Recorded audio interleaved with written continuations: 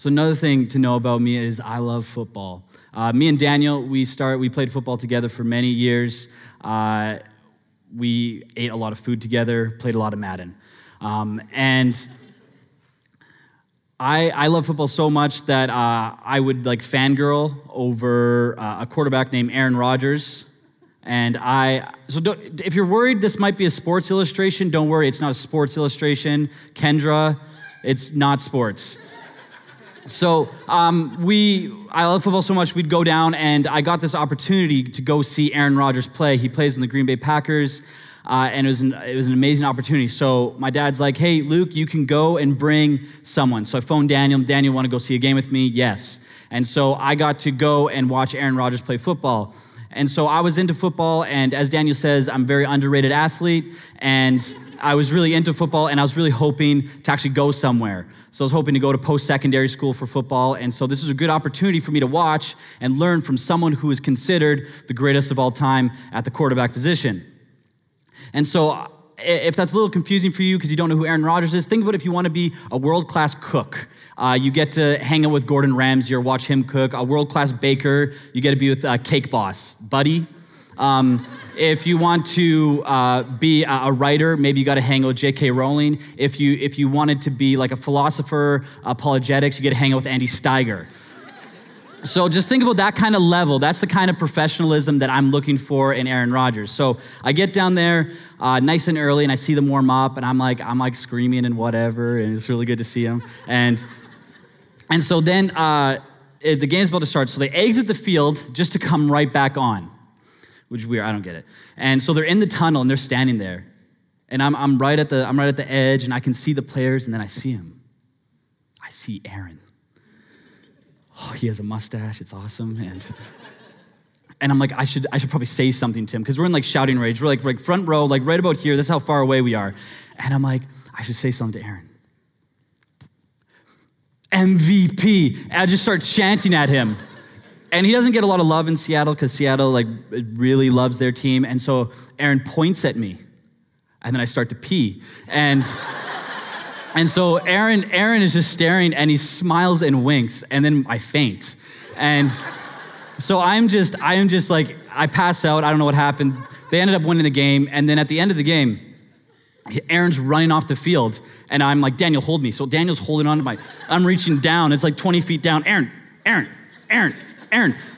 hits my hand. Oh. Didn't wash my hand for 2 weeks. And so, what? It's not that gross.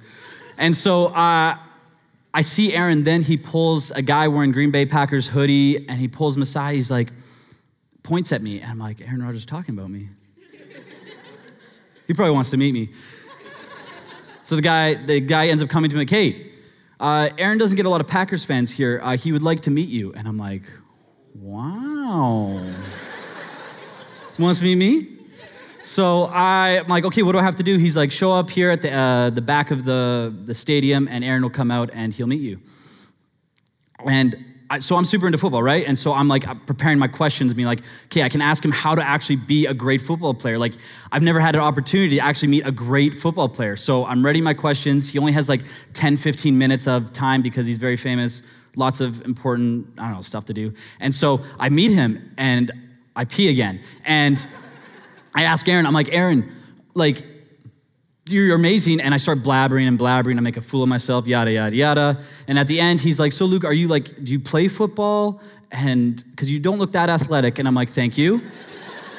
Yes, I'm actually in grade 12 right now, and I'm pursuing post-secondary. And can I just get some advice? How can I be a better football player? And he says, Luke, it's hard, but if you eat right, you train hard, and you stay in school. You can't be a high school dropout and actually go to the NFL. I'm like, good to know. And so I'm like, Aaron, I actually do all those things. I do good in school. I eat only one chimichanga a day, and I go to and I play, and I have to work hard or else I actually won't play. And so he says, okay, there's one other thing that I did that made me great. And I'm like, what was it? Aaron, tell me. I want to know the secret. And he says, you have to give up all of your personal life to pursue football. And I'm like, Aaron, I like girls. Like, I'm trying to pursue girls as well. He's like, no, you can't have both. What? You can't have girls and football? No. But in the movies are wrong, Luke. Dang. Okay, what about like, if my friends go to the movies, can I join them? No. Okay, what if I sleep in? Can I sleep in? No, you gotta wake up early and train. And I'm like, oh my goodness. Aaron, I'm good. I think I'm done with football. And then I just walk away, and then that's the end of the conversation. Fun fact, that's not a true story. I didn't actually meet Aaron Rodgers, but I did pee when I did see him. So that's true. Okay, if I actually was that interested in being a professional football player and I was taking it that seriously, I would abide by Aaron's rules because he's one of the greatest football players to ever play. And if I was to actually be serious, I would give up my other things because I would think it'd be so great to be a football player. In our lives, in this world, Jesus is so great. He is so amazing, and he has called us for such a fulfilling life compared to what we have to offer. And he is saying, you just have to get rid of everything else and come and follow me. That's the key to a full, happy, joyful, eternal life is following Jesus and giving up everything, putting Jesus first and everything else second. But so often we pull back and we're like, I really like what I have. I really like my me time. And so we're going to dive into a story that just goes over this. So we're going to pull out Luke 18:30. It's called The Rich in the Kingdom of God, or The Rich Young Ruler. A certain ruler asked him, good teacher, what must I do to inherit eternal life? Why do you call me good? Jesus answered, no one is good except God alone. You know the commandments. You shall not commit adultery. You shall not murder. You shall not steal. You shall not give false testimony. Honor your father and mother. All these I have kept since I was a boy, he said. When Jesus heard this, he said to him, you still lack one thing. Sell everything you have and give to the poor, and you will have treasure in heaven. Then come and follow me. When he heard this, he became very sad because he was very wealthy. Jesus looked at him and said, how hard it is for the rich to enter the kingdom of God. Indeed, it is easier for a camel to go through the eye of a needle than for someone who is rich to enter the kingdom of God. Those who heard this and asked, who then can be saved? Jesus replied, what is impossible with man is possible with God. Peter said to him, we have left all we had to follow you. Truly I tell you, Jesus said, no one has left home or wife or brothers or sisters or parents or children for the sake of the kingdom of God will fail to receive many times as much in this age and in the age to come eternal life. That's God's word. So we're going to go over two things in this. We're going to go over first like Jesus' worth and then the cost. So we're going to look at what does this passage say, how valuable Jesus is, and then we're going to look at the cost of what it actually takes to follow Jesus. What is Jesus actually calling us as Christians to give up to Jesus? And if you're not a Christian here today, I never want to paint an easy Christianity. Christianity is not easy. It's not something that you can just tack onto your life and be like, I'm a Christian.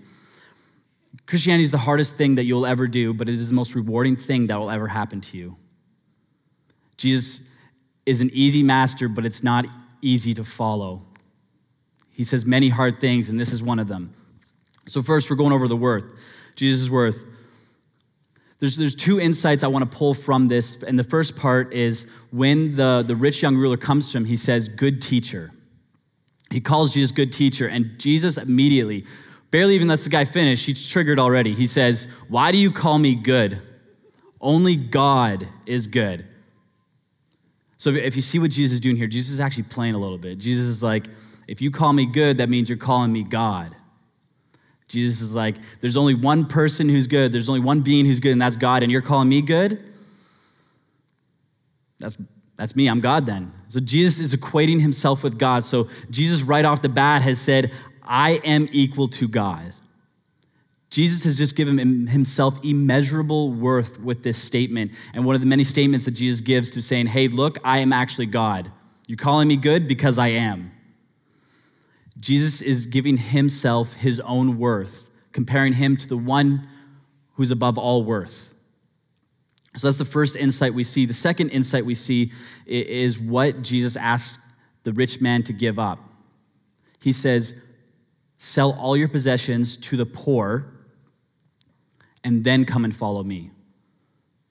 So Jesus is saying everything that you have, everything that you own is actually barely anything compared to what I am to you. Jesus is saying that he is worth more than anything that you have in your life. Put it all together, and Jesus is saying, that'll fall up short. You need to follow me because I'm the only way that you can actually have true joy and an actual fulfilled life. Jesus is giving himself more worth than anything in this world, giving him more worth, equal worth with God, and then more worth than anything that you can own. And so those are the two insights. Jesus is saying that he is worth everything. I'm taking a high school team to Thailand this spring break. And Thailand is a very interesting place. They're actually very open to hearing about Jesus. It's very strange. We talked to missionaries there, and it's very easy to talk about Jesus. They said when they first got there, they told people about Jesus, and yes, I believe who Jesus is. They're like, great, we're gonna make the whole nation Christian. And they would go back again and again to the same people, and they realized that they would just put Jesus up on their shelf with every other idol that they have. They would go and talk to them yes, Jesus along with the other idols. And then they come and they'd be like, no, Jesus is the only God. You can't have other things up on your wall. And they're like, no, Jesus is good, and he's just like all the other ones. And then we looked at it, coming from North America, we're like, no, you can only have one God. Don't they get it? Don't they get it? You can only serve one master. But then I'm like, how hypocritical, right? We serve more than one master all the time. We serve money, we serve our time, we serve status. It just looks a bit differently. And so I was thinking of that, and I'm like, Jesus is saying that he is more worth than everything. That all these idols, all these things that we put in front of our lives, Jesus is worth more. Sell everything that you own and come and follow me. Peter replies back, but we have given up everything. And then Jesus is saying, everything that you give up, you'll get more than it in this world. Probably not what it looks like, and then you'll get more in eternal life. So Jesus is asking for you to give up something to get something way better in return. It's like what in the song that Amanda and Andrew wrote, to uproot your life in ruin for a better life. And that's what Jesus is doing. He's saying, hey, give up these gross wealth and come and follow me. There's an amazing parable that Jesus says. He says it's about a man who finds treasure. There's this man, and he's walking along, and he sees this field. And he sees this, he just stumbles across this treasure. This just treasure chest of just money. More money than he ever owns. So what he does is he digs a hole, puts the money in the hole, buries it, goes off, sells everything he owns so he can buy that field. He buys that field, and now he is set for life. Jesus is comparing the kingdom of heaven, the kingdom of God, to that if we are to give up everything for Jesus because he is that great. Jesus is that amazing, that he has come to bring life and bring life to the full. That we are to give up everything for Jesus. Jesus is saying that he is worth that much. But the sad thing is, sometimes as we get confused, the sad thing is that we get lost sometimes. We listen to the wrong teachers. We don't listen to the right voices. We start to look at what we have, and we start to go after money or status or knowledge, and we stop pursuing Jesus. Picture this. You're decided to get your doctor's degree, to go to medical school. And now for 4 years of medical school, or 5 years, it costs around $280,000. I know, that's a lot of money. But they say if you pass and stuff, you get to be a doctor and you'll make it back no problem. So it's a wise investment. So picture this, you're starting med school and you're like $280,000, okay, but they say I'll make it back. You go to your first class, they tell you, okay, this is the assignments that you have to do. And you're like, wow. Man, when I was watching Scrubs, it did not seem this hard. And then you go to your second class and you're like, okay, I also watch Grey's Anatomy and that's not what they do. And so you start thinking, you're like, there's a lot of good shows out there that tell you how to be a doctor. There's The Good Doctor, there's Grey's, there's Scrubs, there's Chicago, MD, there's probably other ones, right? And you just decide to watch those ones instead. You just like, you know what, I won't go to any of my classes, and I'm just going to watch these shows. And by the time I finish watching these shows, I'll probably be as smart as anybody on any of these TV shows, and I could easily pass.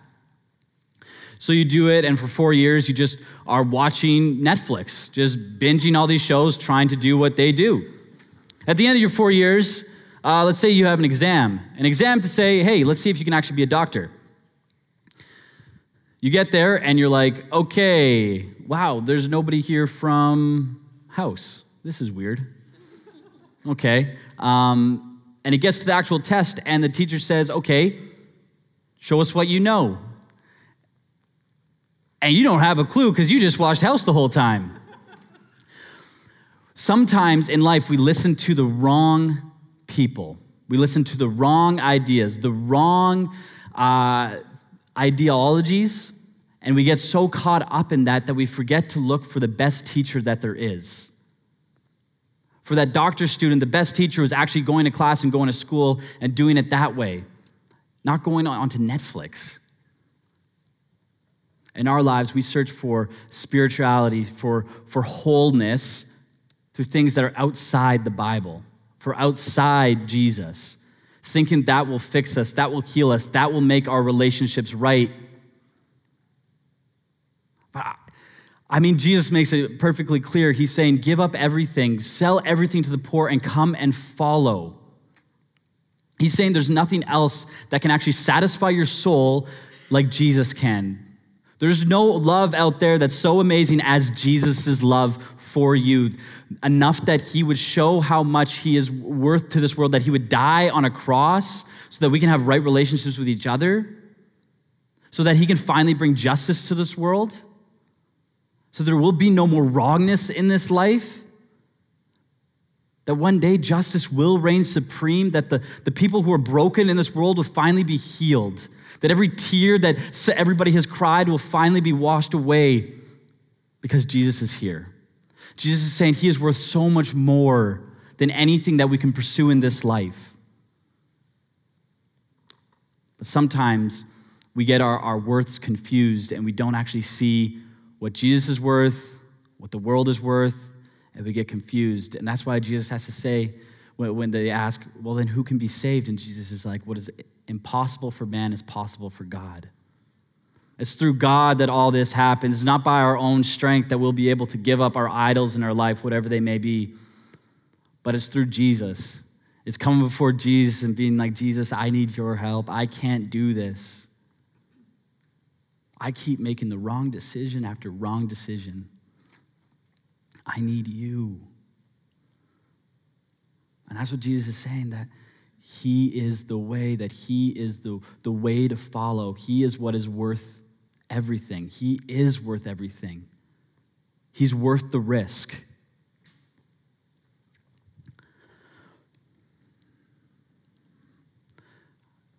We have to look in our own lives and see who do we actually follow?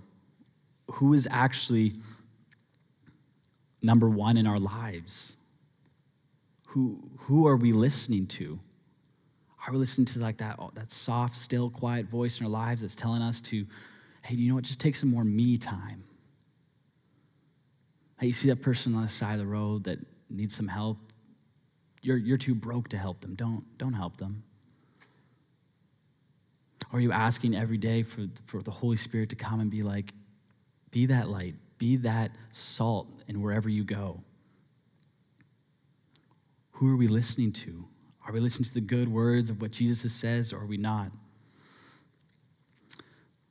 one of the lessons I've been learning recently is that if you say yes to Jesus, that almost means saying no to everything else in this world. That if we say Jesus is Lord, that means you're saying everything else is not actually equivalent to who he is or even close. And that means giving up a lot of your own personal things that you hold on close to. As Jeff would say, a lot of our secret sins. A lot of our sins in our life that we hold on to as comforts that we keep coming back to when we get sad, angry, lazy, tired, or even hungry. We keep feeding it because we're used to it and we don't want to give it up. And so when Jesus says, hey, give that up, we're like, oh man, I don't know. Jesus, you just said give up money, but I'm broke, so I'm in college. Jesus isn't implying, he's looking at this and being like, he's reading this guy's heart. This guy thinks he's squeaky clean on the outside, but actually he says, well, how do you spend your money? Do you give any to the poor? Give it to the poor. And this guy's like, oh, no. No, I can't do that, Jesus. You're asking a bit much. I've worked hard for this. So the cost. The cost of following Jesus is great, but the reward is so much more than I could ever explain. The joy of following the Lord, I can't put into words. Paul actually in Philippians says everything else is rubbish. Everything else, your status, your money, your everything, and compared to the glory of who Christ is. Paul was beaten, bruised, bloodied, put in jail for who Jesus is because he saw Jesus as worth everything. And since Jesus is worth everything, he's not happy being number two. Jesus will only be number one. And to get a little personal is to give an example of my own life, how Jesus has been working in my life and pulling out idols. Jesus has always been pulling out idols. Ever since I became a Christian, Jesus has been like, that's wrong, that's wrong, that's wrong. You need to give that to me, you need to give that to me. And now the most recent one that Jesus has been pulling on my heartstrings with. So growing up in Abbotsford, I have fell in love with the Mennonite dream. The Mennonite dream is to be married. And actually it happens, I am engaged and my fiance is there. So yeah, that's awesome. Thanks, Cody. And so I love to love. I have grown up watching so many chick flicks. They're probably on my favorite movies, like The Notebook, P.S. I Love You, all that stuff. Like anything with Channing Tatum, it's a win for me. So I've just grown up just with this love to love, and I've just like sought after it. And recently, God's been working in my heart with this idolatry, this putting things ahead of God that shouldn't be, even if they're a good thing. And so me and Danae, we were driving in a car, and we had an argument, and she was right, I was wrong, like it usually ends up. And so when I usually get told that I'm wrong, I get quiet, and guys, you'll probably, maybe hopefully a lot of you will understand this, you just don't want to think, and so you just turn your brain into like fuzz mode, and you just go, you just turn your brain off, it's fantastic. But Danae wasn't having any of that, and so she's like, why do you do that? And I'm like, oh man, I'm gonna have to deal with this right now. And she's like, why do you do that? And I'm like, do what? Still not wanting to like have to acknowledge that I am a sinner beyond saving, but God still loves me anyways. And so she's like, why do you get like quiet and like super defensive whenever you're wrong? And I'm like, okay. So I don't think a whole lot, and it took me like 5 minutes of just to try to get actually thinking of why. And so I was thinking, okay, why do I get upset when I'm wrong? Okay, when I get upset because that means Danae's right and I'm wrong. When I'm wrong, that shows that I'm less than her. And then it shows that I'm less than her. That shows that I'm not worthy of her. And then if she finds out that I'm actually not worthy of her, she's going to break up with me. And then it flashes back to all the times like if you've done this, it's okay. I've moved on. But I get people come up to me and they're like, Luke, like, I like you and everything, but how did you get her? Luke, like, just between, how'd you do it? What's the secret? There's no secret. Like, Luke, how did you catch her? She's not a fish. It's not like let's see if that works. And like, they're like, Luke, like, you're okay looking, but like, she's gorgeous. And I'm like, yeah, I know. Wait a minute. What are you? And so all this comes flashing into me, and I'm like, maybe everyone's right. Maybe I'm not worthy of this. Maybe I'm just living the dream, and one day Danae's just going to open her eyes and be like, man, that is a sinner, and I can't date that guy. And so as I'm like confessing all this, I'm like crying, and this is the first time I cried in front of her, and I'm like, I just don't feel like I'm worthy. I feel like I don't deserve you. And then this is the time where she's supposed to go, honey, I love you for who you are. You're so like, no, I don't care what people say. You're awesome. No. She says, have you given it to God? And I'm like, oh, man. So here she is. She's like, Luke, what if I break up with you? Are you going to be okay? Because if you're getting your happiness from me, that's idolatry. Are you getting your joy from me? Because that's wrong, because Jesus is your joy. If I break up with you, you get your joy from who Jesus is, not from me. I fell into that Abbotsford dream that I was searching for this love to fix me, to fill me, to make me feel something, but then I got it. But what? I'm still broken. Still me. That love didn't actually fix anything. And then this happened, and Danae calls it out, and I'm like, Jesus is the one who's supposed to fill my life. Jesus is the one who I'm supposed to give everything to. So it's Jesus. If I ask Jesus, what must I do to inherit eternal life? He'd say those things, and I'd say, Jesus, I do all that. I'm a pastor. And then Jesus would say, Luke, have you given up everything? Have you given up the number one love of your life? Or maybe it's something different for you. Maybe you read this passage and you're like, okay, 1, I'm broke, so I don't have any money. 2, I'm single, don't have any love. I mean, you probably have some love somewhere, your parents. Or maybe it's, maybe you're lazy. Maybe you just go home after school and you just watch Netflix. Maybe instead of the young rich ruler, it's the young lazy ruler. Maybe you're lustful. Maybe you're searching things on the internet you shouldn't search. Maybe instead of the young rich ruler, the young lusty ruler. Or maybe you're super arrogant, the young arrogant ruler. Whatever it is, whatever it is the first thing in your life, Jesus is asking you to give that up. Maybe it's school. Maybe it's studying all the time. Maybe it's trying to get the best grade in your class. Maybe it's saying, hey, you should give up you should spend as much time as you spend doing your homework as you spend with Jesus. Or maybe it's status that you're trying to get it. Whatever it is, Jesus is saying, I am worth more. Jesus hasn't come so that you may stay the same. Jesus has come so that you may change and become more like him, that you may fall in love more and more with him, that we actually become world shakers, that we go from here and we are salt, we are light, and we change this world in the coming kingdom of Jesus. That Jesus is coming back, and what do you want him to say to you? Well done, good and lazy servant? Well done, good and lusty? No, you want to say, well done, good and faithful servant. You want Jesus to come back and say, yes, you gave me everything.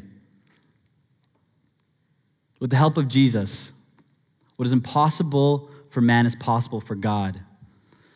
John Bloom, who's the editor of Desiring God, says this: according to Jesus, earthly prosperity is extraordinarily dangerous. It makes it humanly impossible to enter God's kingdom. It's fool's gold. But its power is so binding that when Jesus held out real treasure to this man in exchange for the counterfeit, he wouldn't trade it. And what he did was choose poverty over incalculable eternal wealth. And so here we are. And if you're not a Christian here today, this is what Jesus is saying to you. Do you want eternal life filled with riches in this life that can go far beyond whatever anything in this world can give you? Or do you want to live in extreme poverty of hopelessness in this world? And if you are here a Christian and you love Jesus, there's always idols in our life that are trying to wrestle Jesus off the throne as number one. We need to take some time and actually wrestle through that and being like, okay, what is Jesus actually calling me to do, a Christian in my society? Who does he want me to be? How does he want me to show that I love him that much?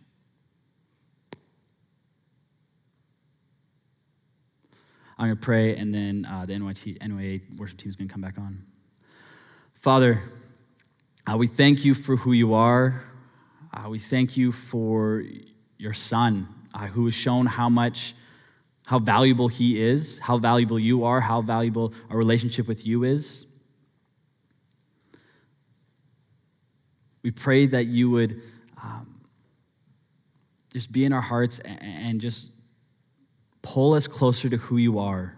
Pull us closer to your word and how important you are. Show us how important you are.